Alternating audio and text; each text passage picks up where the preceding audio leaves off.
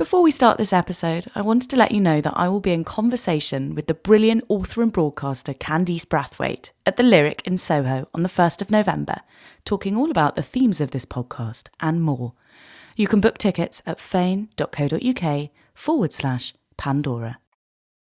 It's funny because when neurotypical people describe autistic people, one of the things that annoys me the most is when they say, we lack empathy, we lack theory of mind, we lack the ability to imagine how others are feeling. When it's actually that it's difficult for anyone with any given neurotype to imagine themselves into the head of someone with a very different one.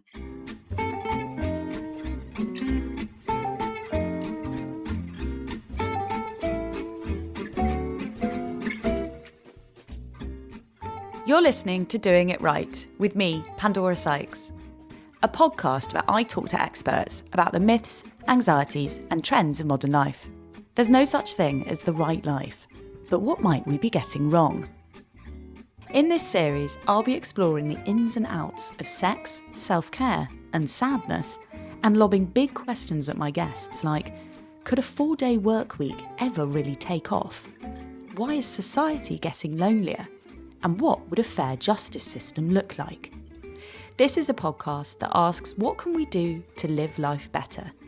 Not just for ourselves, but for everyone. What do you know about autism? Nisha Dolan is the author of the best-selling novel Exciting Times, one of my favourite debuts of last year and longlisted for multiple prizes, including the Women's Prize for Fiction and the Dylan Thomas Prize.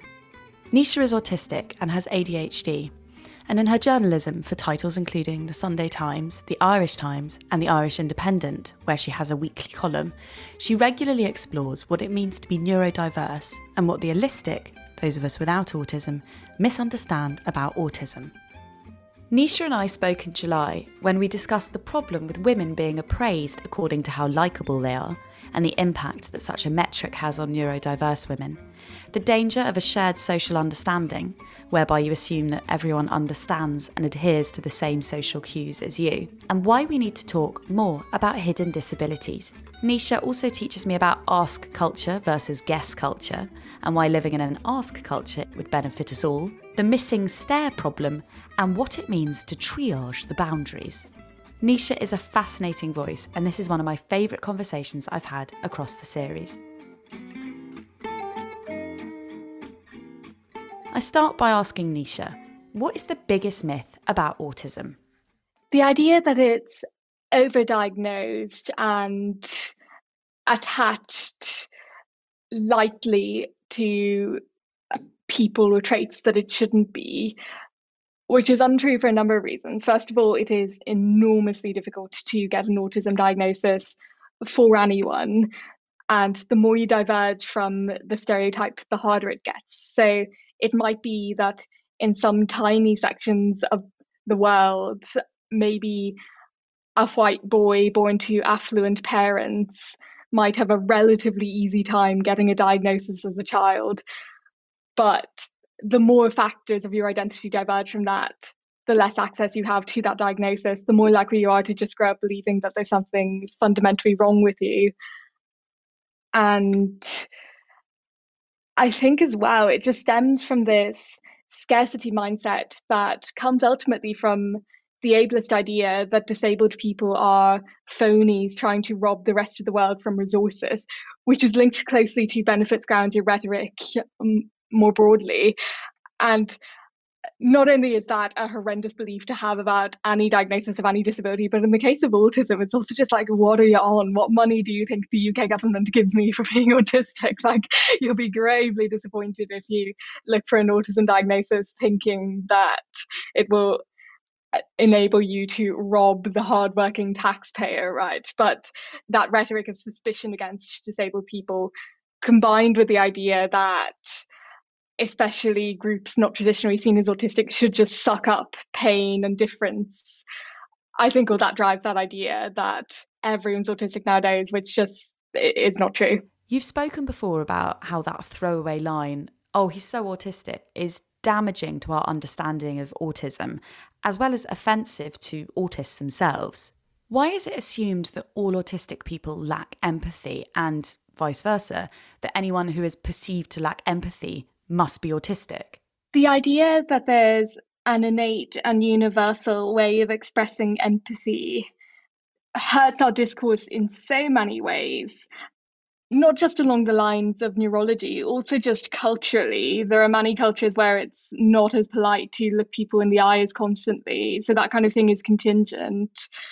And then when people don't understand that and link their own culturally specific way of showing connection to others with being a good person and pathologize any other way of doing it, I think that's when we get that kind of stigma.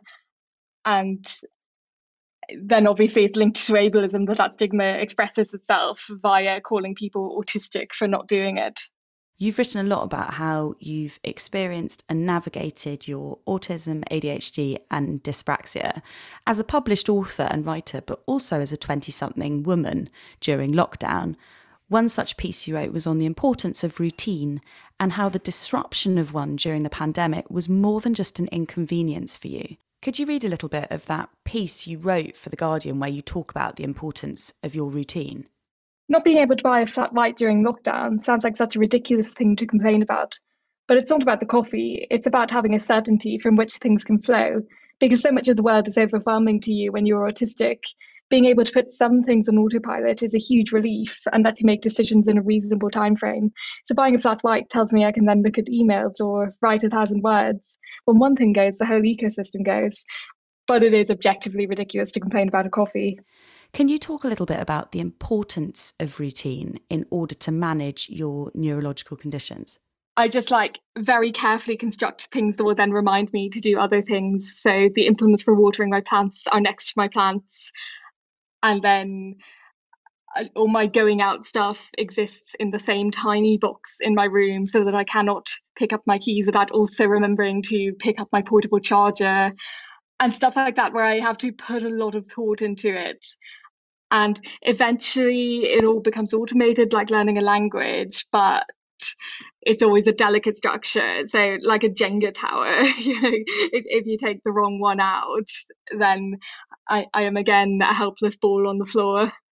You found what happened, for example, when something at the start of your day, from which many other things subsequently follow, when that thing is taken away, how it can just throw the whole thing off. And in lockdown, that was your daily flat white, wasn't it? What happened when your flat white no longer became that first pit stop in your routine? Yeah, so a terrifying number of things were linked to it. First of all, it meant brushing teeth at a certain time of day because I'm a stickler about not having coffee too soon after brushing my teeth, because then it's likely that they will stain because the enamel is still somewhat raw from the exposure to the harsh chemicals that you've used to clean it. However, if I leave my coffee too late, then I will start experiencing withdrawal symptoms, which will then make me less able to do anything, including getting my coffee, because I'll be too headachy and tired to do so. So I need to make sure that I brush my teeth by a certain time in order to then have the coffee 30 minutes after that certain time. Also, in between brushing the teeth and getting the coffee, I need to get dressed to go and get the coffee, which is again a useful thing to have at the start of one's day, because otherwise clothes just spill into each other. I'm not a big loungewear person at all. I think actually people who were always self-employed or freelance have probably leaned less into that kind of thing than people for whom working from home is something they expect to be doing for the next couple of years at most. I've always had that need to dress nicely for myself. So that's baked into that as well. And if I go get the flat white in a nice place, I'm going to be more motivated and likely to remember that. Also the walk, because walking is vital for managing any kind of sensory processing difference, for me at least. I'm sure any other form of exercise would do as well, but walking is just the easiest one to automate into my day because you can walk in order to do other stuff, whereas a jog, for instance, is a much more discrete thing that you'll need to remember in its own right. Whereas if I have a list of things that I need to remember in order to go and walk, then the walk will be baked into it. So the walk was baked into the coffee as well. And then that walk also gets my dopamine going, which makes it easier on an ADHD front as well, and so on. And then once I'm sat down and I've had this signal to myself that my brain is on, then I think it's not so much that I could only answer emails after I'd had the coffee, as that I have a strong tendency towards binaristic thinking that I think is common if you've got some kind of neurological difference, because often what that means is that concepts map themselves onto other concepts a lot more readily than they do for a neurotypical brain. So everything has implications for everything else. So it's hard for me to absorb the principle that it's good to answer emails when you get them and not take that to the maximum extent and feel obliged to answer them at all times. So the way I managed that was by going emails after coffee and before whatever I do after that. And I realized that was a very extensive rant, but I think it addresses how much can be innocuously baked into a small London extravagance. It totally illustrates. You kindly gave me a quote for a piece that I wrote for WeTransfer about breaking up with my routine or disrupting it. And it really highlighted for me how playing around with routine is not an option everyone has. The architecture of your day, of your routine, is extremely and precisely calibrated, and it's very fragile. Yeah, I think the interesting thing about neurological difference is it's not that there's a given exact brain that all people with any given neurological condition have that you can describe based on diagnosis. It's that there's a sufficient level of difference, and then you group people with similar differences together, if that makes sense. So sometimes you're what's called hypersensitive to input compared to neurotypical people. So a noise that someone else might find mildly annoying might be excruciating for me, but sometimes you're hyposensitive, so you don't notice at all something that neurotypical people would notice. And I think that has massive implications for the kind of self-care that maybe a neurotypical person wouldn't have to think about as much. Like, I'm very bad at noticing when I'm hungry, when I'm thirsty, when I need to move my limbs, that kind of thing. So I think that kind of stuff, where if I got a bodily creak or noise that told me to do it, I wouldn't have to make it such a cognitive task to remember to. That's especially important to get right in the routine, especially because if you got that stuff wrong, then your brain's going to be working less well overall, and then that ruins everything. The way we socialised during lockdown, the general conversation about lockdown was that online Zoom-based socialising and partying was a lesser form of social activity, tolerable, sometimes barely that, and nothing like the real thing. But you found an enormous relief in this suspension of socialising, didn't you? How does the narrative around a social life fail to consider neurodiverse people, do you think? I think to an extent, that's one of those ones where it really depends on the condition, and I think as well on the overlapping conditions. Like, I have a number of friends who just have ADHD and aren't autistic, who tend to have a much higher level of need than I do for casual, varied social contact. So I think for them, they might maybe have more in common with that narrative than I would. But equally, things like executive functioning issues, like, I think it's not that I don't agree, it's good to be on time when you can and so forth, but a lot of what we're taught about manners assumes malice and doesn't allow for things being just empirically more difficult for some people than for others. Like, in order to be 100% assuredly on time for things, I will need to be doing nothing but preparing for that event for several hours preceding it, because I'm so easily distracted and consumed in things that interest me that, like, if it's an hour to go and I start working on a piece, I might then look at my watch and find it 4 hours gone. So in practice, what might be a 15-minute tube journey to a coffee could quickly become for me as several hours out of my day before the event actually starts. So then if I'm late for it, it mightn't necessarily imply the degree of callousness as someone who can just set an alarm and then leave at the right time would be showing if they were late. So yeah, I think that lack of understanding can be an issue. I think as well, though, we're just so keen to categorize and set rules of engagement for really every kind of relationship when needs are always individual. And I think that's an example of how neurodiversity really is for everyone, because while neurodivergence signifies a certain level of difference such that a diagnostic label might help you understand yourself, everyone has slightly different social needs to the next person. So, like for me, for instance, the friendships of mine that tend to work best are the ones where someone might send me a voice note and I might reply 3 weeks later while I'm walking in the park, and then they might reply 2 weeks later, and it makes no difference to us compared to if it were 10 seconds before or after. Clearly, I'm a bad person to be friends with someone who needs a reply right there and then, but that doesn't make them a bad person. It just makes them maybe not suitable best friend for me, or me for them. I think understanding that relationships don't have to look a certain way, whatever kind of relationship they are, is something that would really help everyone. You've written a lot about how you've had to learn models of behaviour that do not come naturally, and that must have been quite exhausting and at times infuriating. I think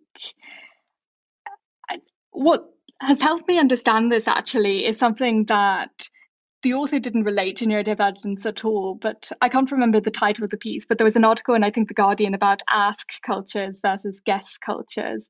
The idea being that ask cultures are ones where you don't lead up to a dance with things before you request or state them.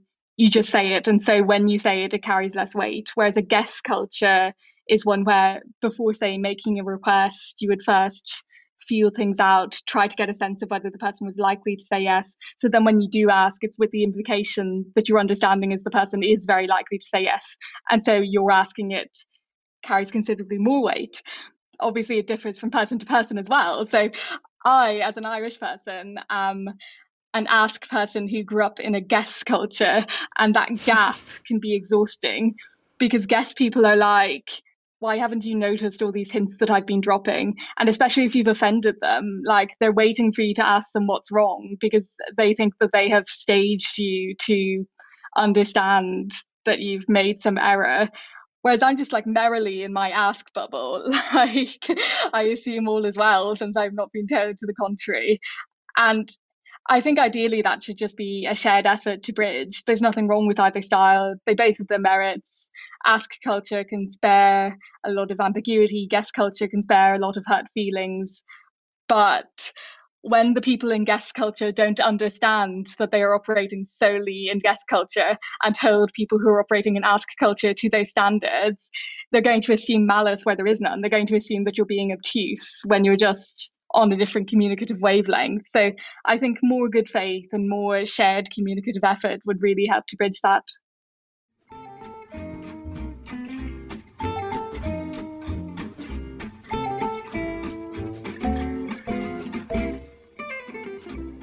And now a quick word from my sponsor, Zen Move, an online nationwide law firm that puts the well-being of its clients first.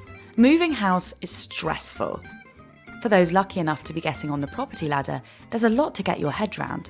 Contracts and deadlines and oodles of legal jargon. So why not eliminate that stress with Zen Move and their positive approach to conveyancing? The key is in the name. Their smooth, friendly and clutter-free approach will ensure that no one tears their hair out or forgets to feed the cat while wading through paperwork. Head over to zenmove.co.uk to get a quote and to discuss your move the Zen way.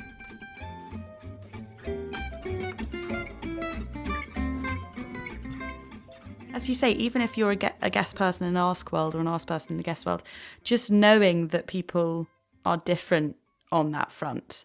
So having that awareness when you're communicating with one another, particularly when you're talking about autism, so that you're not constantly having to shapeshift into someone else's idea of what's acceptable. Because a lot of your writing made me realise how much of the this is great, this is gross popular discourse fails to consider neurodiverse communication. And I often think about, I once emailed you and I said, so sorry for the email chaser. I know email chasers are ghastly.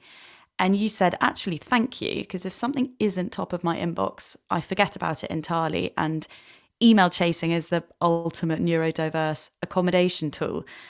I found that really fascinating, and it made me wonder how many other communication tools I had just accepted without thinking about ways in which people with various neurological traits might like to do stuff differently. Do you actively try and put forward different ways to communicate? How much of it is basically you shape-shifting, and how much of it is you trying to posit different ways of doing things? The way that I spell out and explain difference most often is just when I'm going to be working with someone consistently, and I think it will make it easier for both of us. So anyone who's going to be editing me over a long period of time, I just say up front, I love notes, don't sugarcoat, don't feel obliged to do the feedback sandwich. Like, it just makes it a longer email for me to read and does not change my psychological reaction to the criticism, which will be regardless of how you package it. Okay, this is a criticism. Do I think it is valid? If so, how do I address it? If not, how do I reply explaining why I disagree? So I think there's a lot of kind of built-in stuff like that on the assumption that all authors are sensitive flowers that actually makes it a lot more work for me, because then I have to deal with the sensitive flower communicative layers on top of the actual function of editing my work.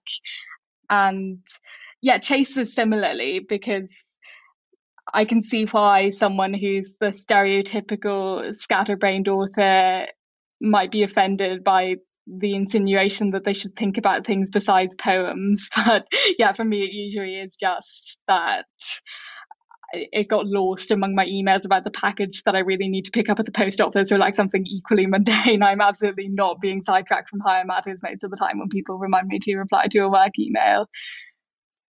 But then I do sometimes like to think that when I'm the first person to ask for something, it will make it easier for the next person to, especially because like a diagnosis of pretty much anything in the area of neurodivergence is so difficult and emotionally draining and time consuming to obtain that I'd really like to get to a place where you could just ask for accommodations and not need to explain why you need them, because if they're reasonable, they're reasonable. Like, I don't think it's fair that I should get something because I happen to have officially diagnosed ASD and someone else who might equally benefit from that thing doesn't, just because they don't, if it's something that it doesn't cost any additional time to provide. So for instance, when I'm attending an event, I always want to know, what's the dress code? If there isn't one, what do you understand people usually wear to these things? What did they wear last year?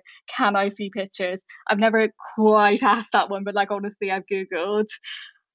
And that's yet another ask culture, guest culture thing where I can equally see why they wouldn't include that kind of thing in a work email by default, because I can imagine a neurotypical person who's like, who the fuck are these people telling me what to wear at an event? I'll wear what I want, yada yada. But for me, like, it's always going to be a decision.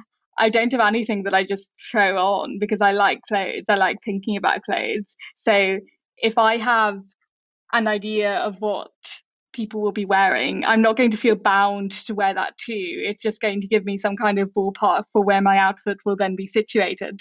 And I can try to blend in if that's what I want. I can try to stand out if that's what I want. But that kind of thing, like, it doesn't cost any employer any additional effort to say this is what people will be wearing. And I hope that by requesting that and maybe explaining that it's from a neurodivergent standpoint and not just that I'm weird, it makes it easier for someone else to ask a slightly awkward question like that without just getting the stock British reply of like, whatever you're comfortable in. And then they show up in what they're comfortable in and it's completely different to what everyone else is wearing. And often the answer for what you're comfortable in will be what everyone else is wearing. And like, I have no idea why we can't just admit that. That reminds me of Bridget Jones turning up in the bunny costume to the Tarts and Right. Pickers party. So I'm thinking of you turning up at literary soirees in whatever makes you comfortable, being a nice little bunny leotard.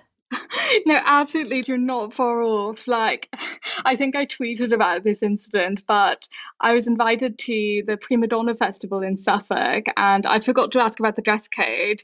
So my default option was a black lace mob wife dress and 4-inch black heels on this thing held on a farm where everyone else is in like linen and I think I did see a what picture are of those? that. It's quite Lady Gaga vibes.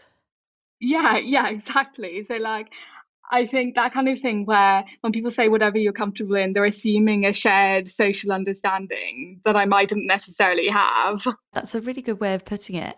And I think what you were saying as well about that a lot of what you're talking about is actually objectively reasonable for neurotypical people as well. You say, why do we place such emphasis on looking people in the eye? It's really intense when you don't know someone that well.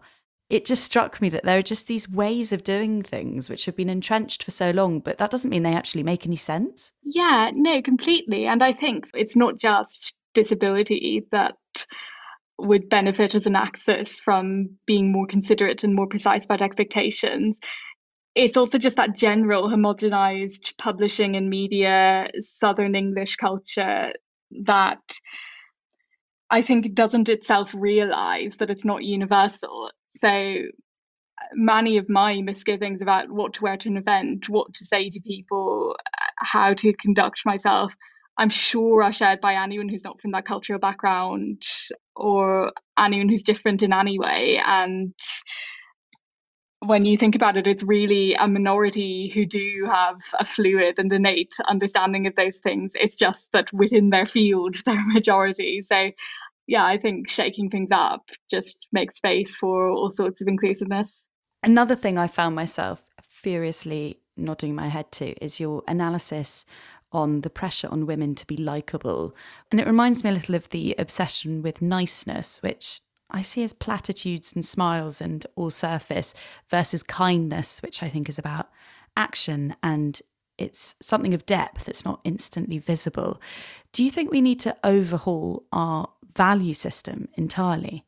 When we prioritize social comfort, we might say we're doing it in a general sense, but it often actually serves the interests of those in power. So, niceness actually relies on a lack of theory of mind and a lack of understanding of the broader picture of things, where the immediate comfort of you and those around you, and sometimes not even of those around you, comes to seem paramount when it's not. I think as well, it if you're someone who, like me, just finds a lot of the associated communication exhausting, it's not nice at all. Like, I think any etiquette guide, even written by the stuffiest person, it's funny because when neurotypical people describe autistic people, one of the things that annoys me the most is when they say, we lack empathy, we lack theory of mind, we lack the ability to imagine how others are feeling, when it's actually that it's difficult for anyone with any given neurotype to imagine themselves into the head of someone with a very different one. I think autistic people tend to be better at doing that than neurotypical people are at imagining us, simply because we have to more. We have to adjust more, and in doing so, we have to project how a neurotypical mind works, whereas neurotypical people usually have to do very little imagining of how our minds work.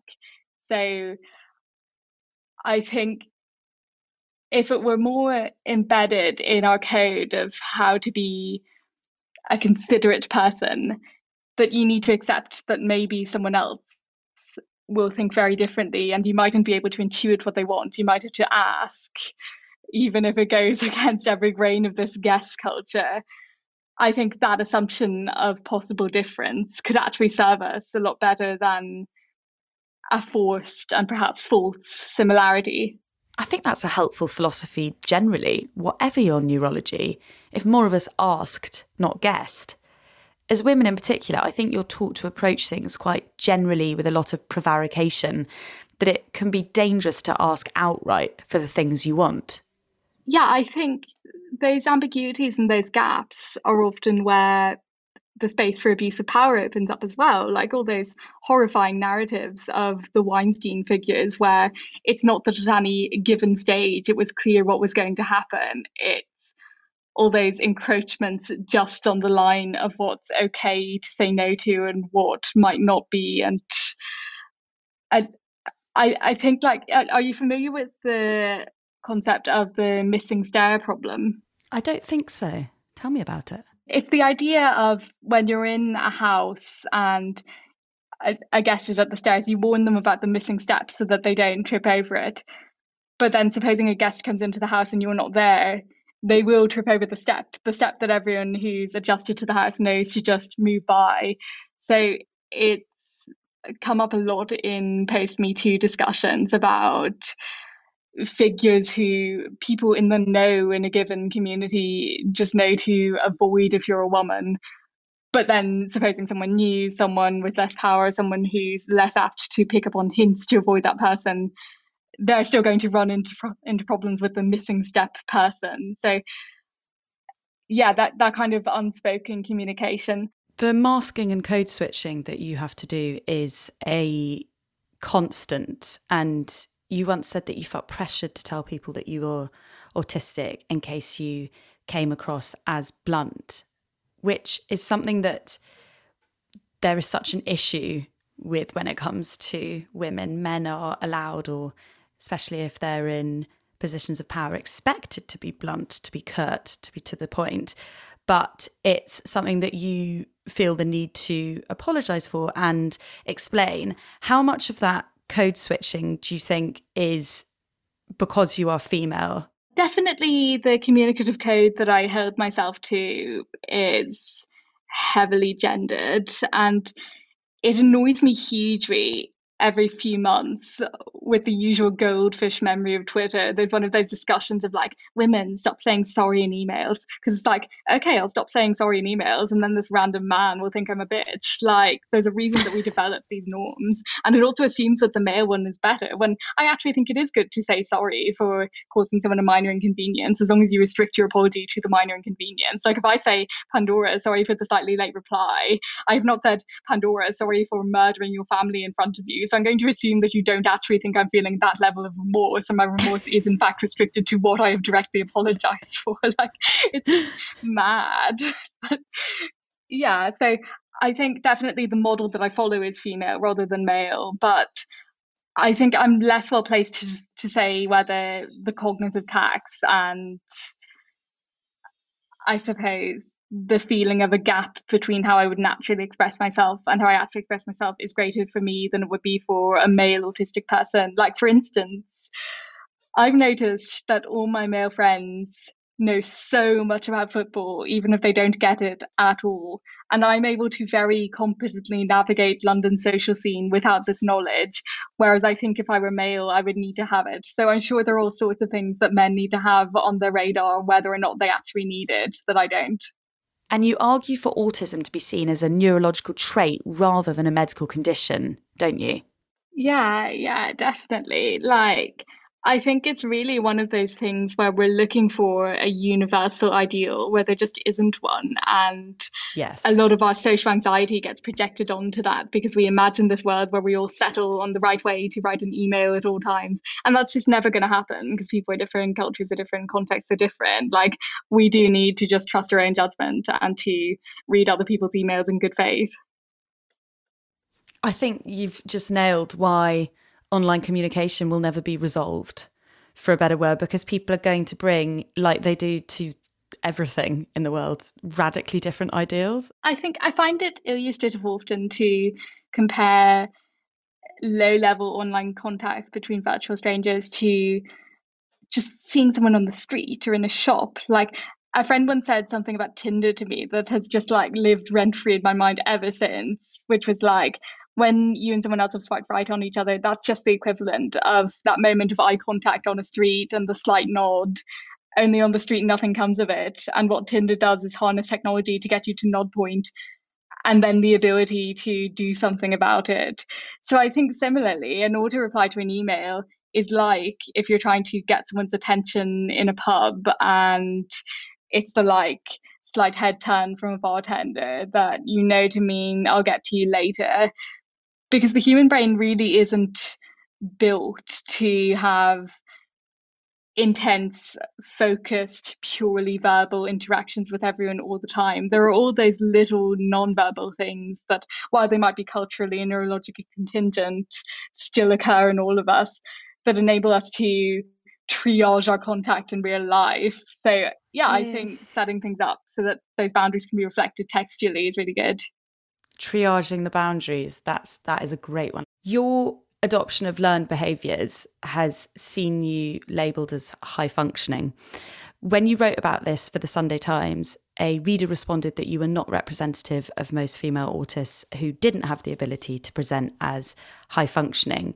How do you feel about the idea that you are somehow attempting to speak for a broad spectrum of people, or positioning yourself as an autistic poster girl? Does it ever make you want to pull back and just say, do you know what? You can all sod off. I think it reflects the prejudices of the person in question, because when a neurotypical person says something about themselves, I don't immediately conclude that they are speaking for, say, 90 to 99% of the population. We don't know exactly how many people are neurodivergent because diagnostic rates are still so low. But point being, they're able to speak for themselves because there are so many of them that it's taken as a given that it won't necessarily be true of the next person, and that they're not trying to drive some broader agenda by just being true about their life. Now, it might be that because there's not as broad understanding of my neurotype, that in speaking for myself, I might find it useful to invoke broader concepts.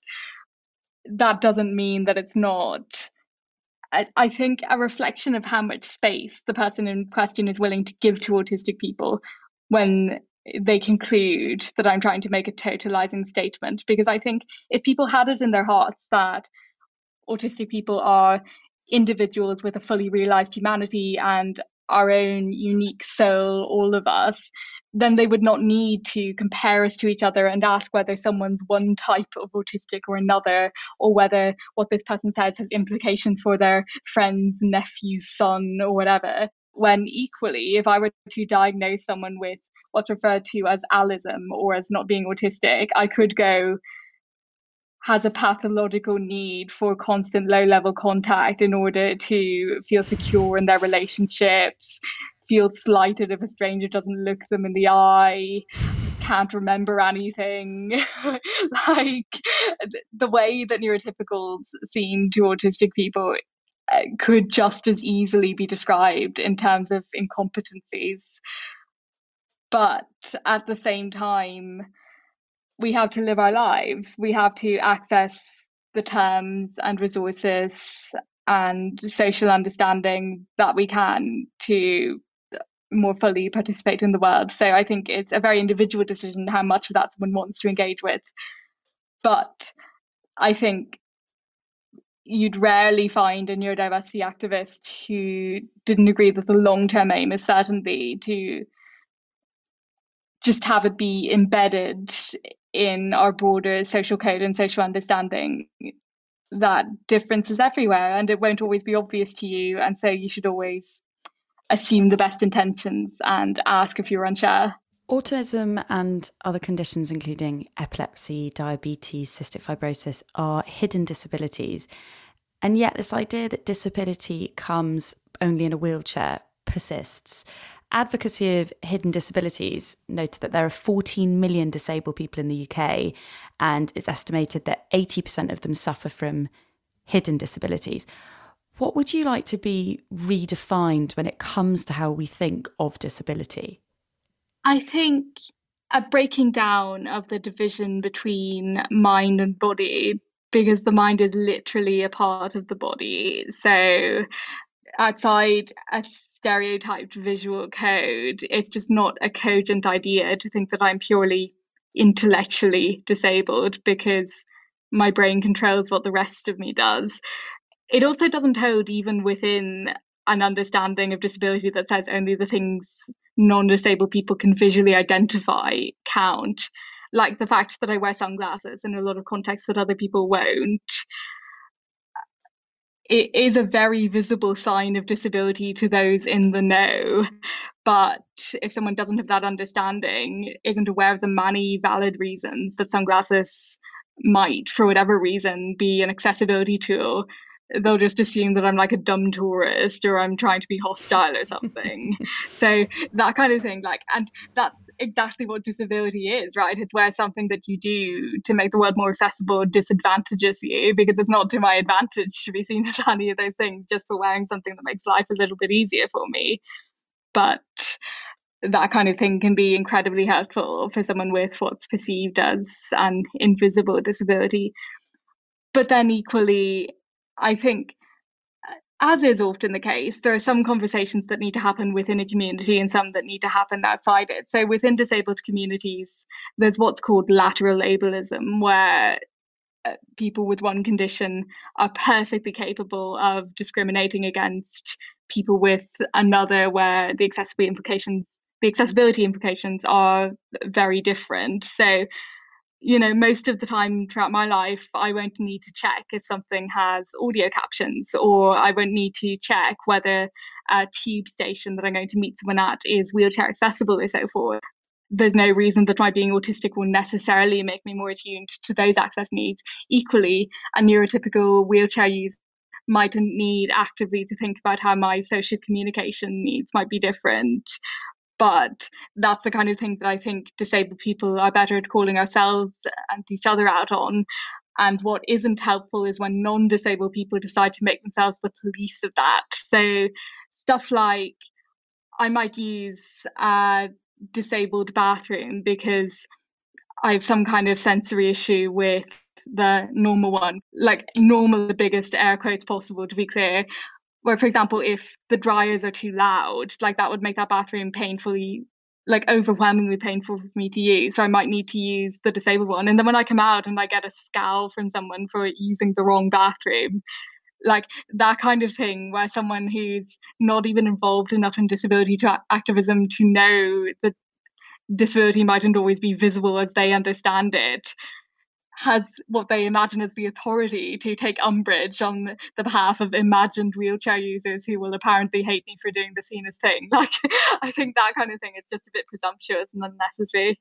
You recently tweeted, "My life in England is 45% stating that I did not mean X when I said Y, 45% apologising for not inferring Y when the other party said X, and 10% sweet relief of talking to other people who say what they mean." I wanted to end by asking you, how much do you use humour to both discuss and navigate your really rare position as a best-selling autistic novelist? All the time. Like, I think it's like definitely not a mad writing career specific or limited. I think I have one processing tool, which is humor, and I'm very fortunate that it happens to be readily monetizable, because it'd be all I've got regardless. Like, in the same way that everything looks like a nail to a hammer, everything looks like fodder for dark Irish humor to me. So I'm sure whatever my life was like, that would be how I processed it. But I think as well, it is a very Irish thing, because we're such a small island, and as well, like, I think because for so long in our history, doing well for yourself, or like even minimally surviving, being less Irish, like literally how you did that was by learning English, was by cooperating with colonialism. There is that, I think, suspicion that it can be really you still.